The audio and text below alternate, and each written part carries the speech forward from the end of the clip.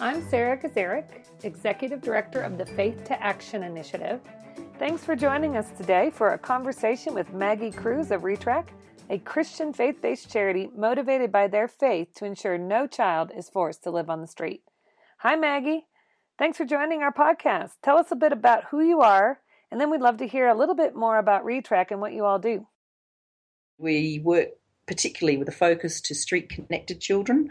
Our key push is to get children back into families wherever possible. And a lot of the time people say to us, it's impossible taking kids back home from the street. They've become wild out there. There's no way of getting them to settle down and get back into family. But I think the very exciting thing I've found over the last 16, 17 years of working in the field is that actually when you do it right, you actually can get children home very successfully and get them to reintegrate fully into family, into their local community, into the local school, and get them back on a path that is a normal and healthy path for their full development. Maggie, we know that Retrak's developed a set of family reintegration standard operating principles which provide clear, flexible guidelines for your outreach and reintegration work. How does this model work, and what are some of the cross-cutting principles of good practice in children's reintegration? I guess this model has grown out of our work over a number of years, and on a child's side, we see that going out to where the child is on the street is really critical. A lot of the children that end up on the street have really basically had a really bad deal in life. They've come from very disrupted and fragmented homes where there's been separation, where there's perhaps been drug and alcohol issues, perhaps mental health issues. There's poverty that's mixed in with all of that. Maybe there's sickness as well, which means that it's ended up in the adults in their life letting them down. And so at that point in time, a child makes a decision based on their understanding, okay, this is too hard and maybe I can do better if I'm on the street and escaping whatever it is that's pushing them out of the house. So sometimes that can be the parents themselves pushing the kids as well. It can work on both sides. But the trust level of these children with the adults in their lives has really been broken. So one of the critical things for our staff is to get alongside of these children and start to relate to them and build up some trust. And of course, at first, the children are quite suspicious. Why do you want to come and talk to me? But after some time of getting to know our outreach workers, they get to know them. They start to share a little bit of their story. Sometimes they share a different story than reality because they're not sure if they can trust that person. But bit by bit over time, that relationship is built up until finally a child will come to the point where they will accept the invitation that the outreach worker is giving them to come into a centre and really start to get serious, as they say, about moving from the street. And so once that happens, a whole lot of things kick in. We provide safe shelter and just all the basic needs, hygiene issues, nutrition, medical care, all of that happens automatically. The child gets to have some time away from the street where they can just play and be a child again. But probably the critical thing in there is taking time with a social worker or counsellor to tell their story and really, probably for the first time for many of them, to actually start to express some of the very painful things that have happened in the past. So that enabling contact and building up the relationship with the child is really critical to then bring the child to the point of considering what could be my options. Again, a lot of these children develop a very fatalistic attitude to life. My fate is on the street. This is where I've ended up. How could I possibly ever move away from that? And it takes some time sometimes for them to actually have their eyes opened and to understand actually change is possible. There are options. I do have choices. So that process can take, for some children, that can happen quite quickly. For other children who've perhaps been more damaged or abused, that can sometimes take weeks, months, even sometimes years for children, particularly when they've been on the street long term. once the child gets to the point of thinking, oh, maybe going home is possible, then we start to work on what kind of things does the child need to do to prepare themselves. Maybe it's simple stuff like getting back into school routine, catching up on schoolwork, learning behaviours that are suitable for a classroom and home, and unlearning some of the unhelpful stuff that they've learned on the street, dropping off the street language, dropping off the street behaviours, and settling down because they're in a safe environment and don't need to be just in survival mode the whole time. So, all of that comes together to the point where the child is ready to go home. How do you find the children's families? And when you do, how do you ensure the return is a healthy, safe place for the child? Of course, a child can't go home into a vacuum, and we certainly wouldn't want to place the child back into the same situation that caused them to run away in the first place. So at the same time as we're working with the child, we're also starting to trace the family and make contact with them. They also need to build a relationship up with us and to develop trust and really to think through, are they ready to accept the child back home? The critical basis of our work is we refer to it as a theory of attachment. Every child, doesn't matter if it's a child from the wealthiest family in the world right down to the poorest, every child needs somebody in their life who is that principal carer, that go-to person when there's a crisis, that person they can run to when they're sick, afraid, not sure what to do, when they've got a problem. So the idea that it's just about material help is really wrong. You can provide all the material assistance, the school fees, the uniform, the shoes, the books, you can provide the food. But if that child doesn't have a primary caregiver who is there for them when they really need them, then it's going to be a real struggle to get that child to stay at home long term. So we do a lot of work with the families to try and help them understand what that means for them as a family, how to love and care for their children in helpful ways, how to discipline their children in more positive ways, to help the child participate in decision making, to help the child's rights be respected and looked after. So that process has to be happening with the family at the same time as we work with the child. And then eventually the day comes when the child is ready and the family is ready and we're able to actually place the child at home. And then really the hard work begins for them. They've been apart perhaps for many months or even years.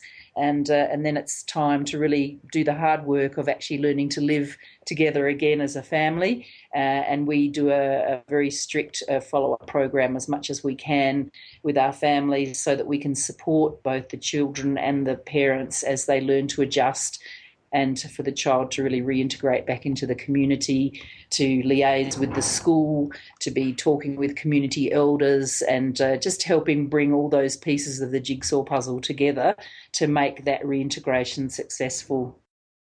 Those are really helpful realities and practical points to consider. You engage with a unique population, which is so important to all of us who believe that all children thrive in families. Tell us a little bit about the children and youth you meet and ultimately work with in your outreach. The children that we work with, as they range from maybe 6 or 7 years old right through to 17, 18. So we see the full range of ages, and of course every age group and stage of development requires different help and support.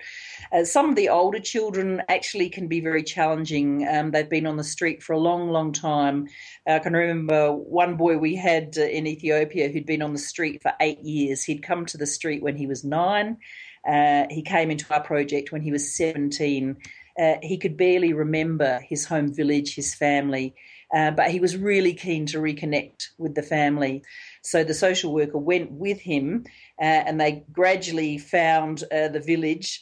The mother was so overwhelmed that this son had arrived on the doorstep. They thought he'd been dead for years. So when he appeared at the gate, they could hardly believe their eyes.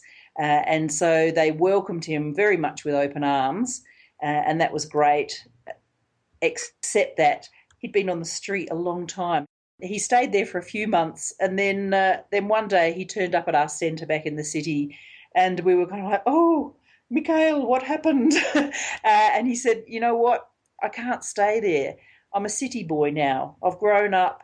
I'm not a little country boy anymore who can just look after 2 or 3 goats. I need to make my way in the city. So we continued to work with him. He went off and did some vocational training around car mechanics, and he got a job as a mechanic. But the great thing was that he had reconnected with his family. So now that he was a young man working, he actually was able to take himself off home and had visits with his family on his own. So that building that connection and reconnecting that family with that son were just as important. And we find that with some of our young people who are maybe 15, 16, 17 and who've been separated from family for a long time, a key person is still really important in their lives. Now, so for some of them, it will be a family member, maybe not mum and dad, but maybe auntie or an uncle or a grandparent or sometimes even an older sibling. But even if we haven't got an extended family member that we can match that child with, what we do have is we offer a mentoring program. So we try and place these children out in the community to live independently and support them as they grow into that. But at the same time, we find a match for them, perhaps an older person who does the same skill or trade as they've got into, or someone who comes from their area of Ethiopia or whatever country they're in who can understand their background and culture. And we try and place them in a relationship and encourage them to get to know each other so that mentor can keep an eye out for that young person growing up, be the go-to person and the support person for that young person. So the attachment might be with a biological family member, or it might be someone else who has decided to take on that role for that young person. Who else do you engage in your work and in the community to ensure that your reunification efforts work? It's really important as we go into communities that we liaise with a whole range of people, and that will depend on each unique situation for each child and family. But it usually looks like things like school teacher and schooling. It might be a medical clinic that we need to get in touch with to give medical support. It's important that we contact a village elder or a traditional authority, depending on what the name is in the country we're in, but someone in the village or in the district who is the senior leader, so that we can work together with them, let them know that we're bringing a child home and that family needs a bit of a special eye kept out. And we try and encourage the village elders or the village committee or the child protection committee in the area to take note that, this family has been through a rough time and they might need some help and support as they learn to live together again. Maybe there's a faith-based organisation that we can link with, a local church or somewhere where the family or child has been connected previously, or some other organisation. Maybe there's HIV support or support for orphans and vulnerable children, or even another organisation that's working with economic empowerment activities to help strengthen the family financially. We look to link the family up as much as we can so that any supports available can be tapped into, which will hopefully ensure that child can not just go home but stay home and have a really successful reintegration in their family and community. I'm so glad you noted how important the community is in helping to support healthy families. We understand child-centered case management is also really important. How does Retrak manage individual cases? We use the approach of case management so that we can have consistency and try and assign a particular social worker to the case of the child so that there's consistency and, again, building on trust, and also to document all of the activities and interventions that are done with the child and the family. We have regular case care review meetings for our children when everyone who participates in looking after that child joins together in a meeting to discuss the progress of how the child is moving forward and when we feel the child is ready for reintegration. So that might involve our nurse, our teachers, our social workers, the carers and wardens who work in the evenings and at night time with the children, even the security guards who man the gate.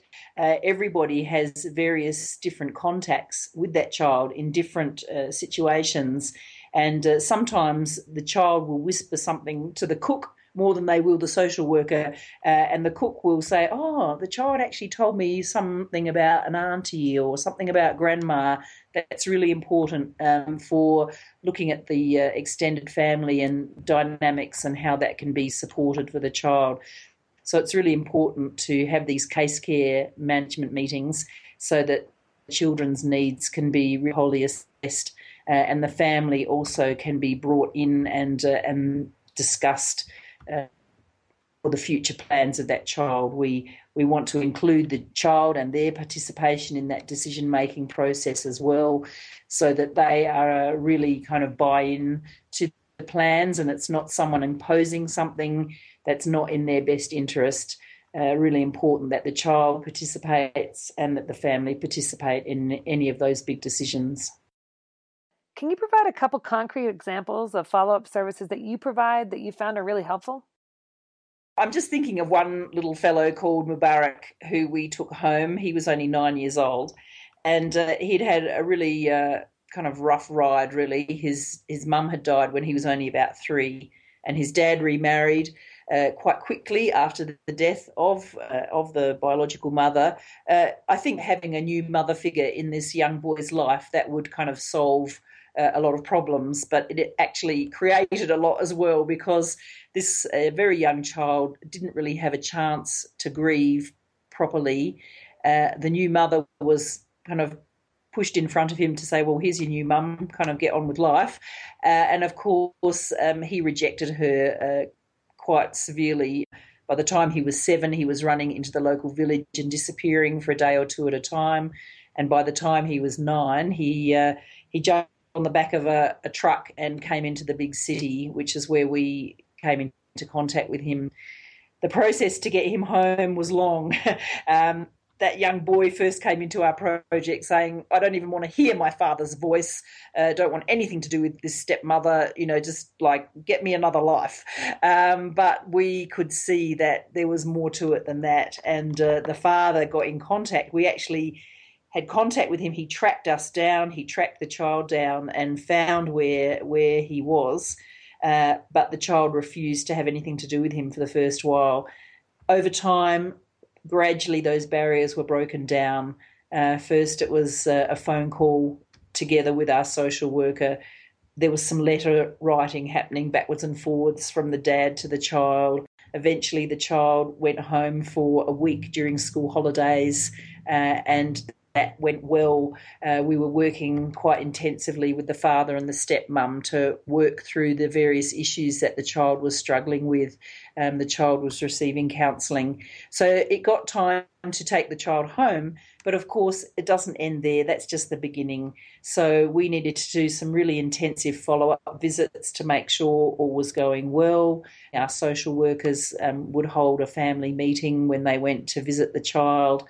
We had to liaise with school and help the teacher understand that this child had actually been through a really difficult time over the last few years and maybe needed a bit of extra care and attention and time at school.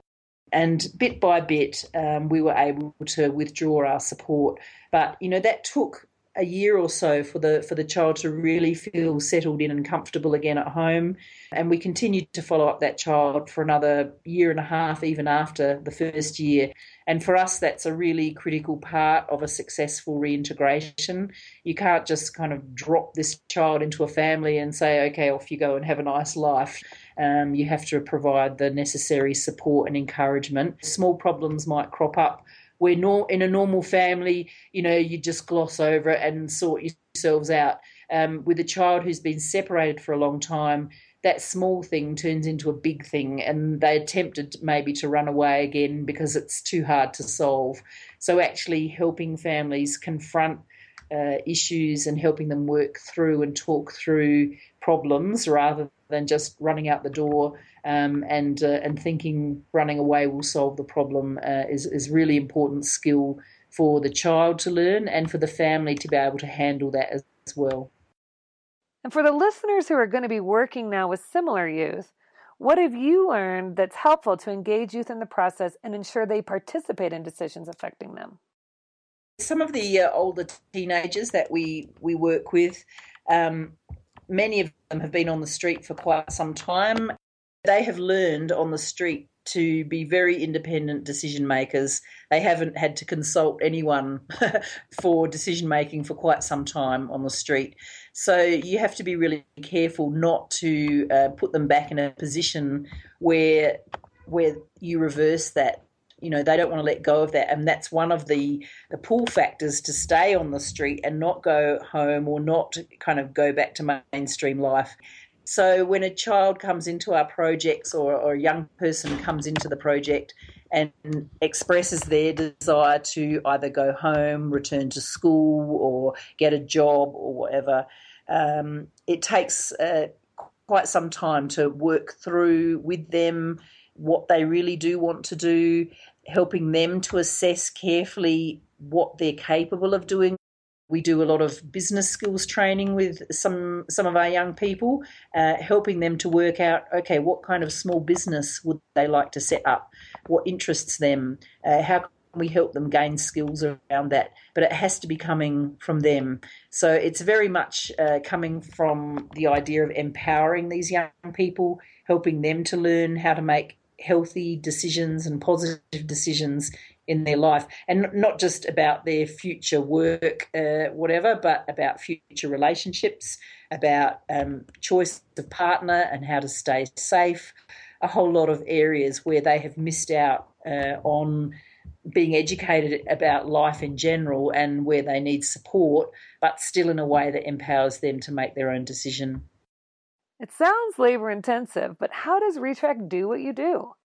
Retrak's a faith-based organisation, and we come from the base that children are created within a family, and that's the best place for them to grow and develop. When that has broken down, we want to do all we can to recreate that healthy and safe environment for that family and that child. So wherever we can, we try and look to place children into families where they can be safe, and maybe that's with biological parents, maybe that's with extended family, sometimes that's with wider options. Maybe it's a foster care family, maybe it's neighbours who have known that child since birth and are willing to take that child in. Whatever family-based option will work best for that child is what we aim to do. For young people moving forward in life, maybe they don't want to be back in a family, but they still need care and support and love and security to be able to grow and develop as young people and into healthy adults. What do the families tell you? What is their reaction when you've gone to these great lengths to help their families to come together? Can you share a little bit about how the families feel? Most of the families that we contact are just amazed that someone has taken the trouble to track them down, to look after their child. They know how dangerous street life is, or the dangers that the child will be under, and are extremely grateful. We've had some amazing prodigal son type stories of children, moving into the city and then coming home, this long lost son coming home after many months or years, and the families just being completely overwhelmed that someone has tried to help their child, when we've had a number of occasions where families have really believed that their child has probably been dead because of the risks of street life. So most of them highly grateful and just thankful to God that someone has stepped in to help their child. Occasionally we get families that are, take a bit of convincing. Maybe the child stole some money or stole a goat or whatever, and, there's a bit of reconciliation work that needs to happen.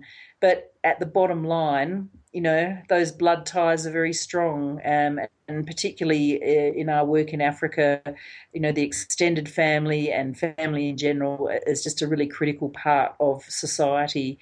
So most times, we've had, maybe on one hand, I could count the number of families who've outright rejected a child, and we've had to look completely in another direction to get support. But even if some of the family members are not happy to take in a child, we can find, an uncle or a grandma or somebody who will step in and fill the gap for that child. That's so encouraging to hear. Maggie, have you developed any materials which cover these topics in depth? I know many of our listeners will want to learn more so they can enhance their ministries, especially those working to support reintegration of children into families. More recently, Retrak has been involved with a number of organisations, including Faith to Action, in developing global guidelines for reintegrating children back home. And this will be a great tool for any organisation who want to work with children to help them get back to family-based care. If you would like to learn more about Retrak's work, you can go onto our website, which is www.retrak, that's RETRAK.org.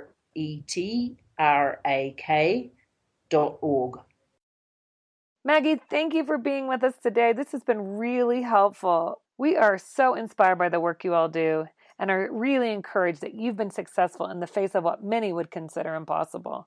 I want to encourage our listeners to check out your helpful resources. And for those looking for additional resources regarding family care, you can also visit the Faith to Action website at www.faithtoaction.org.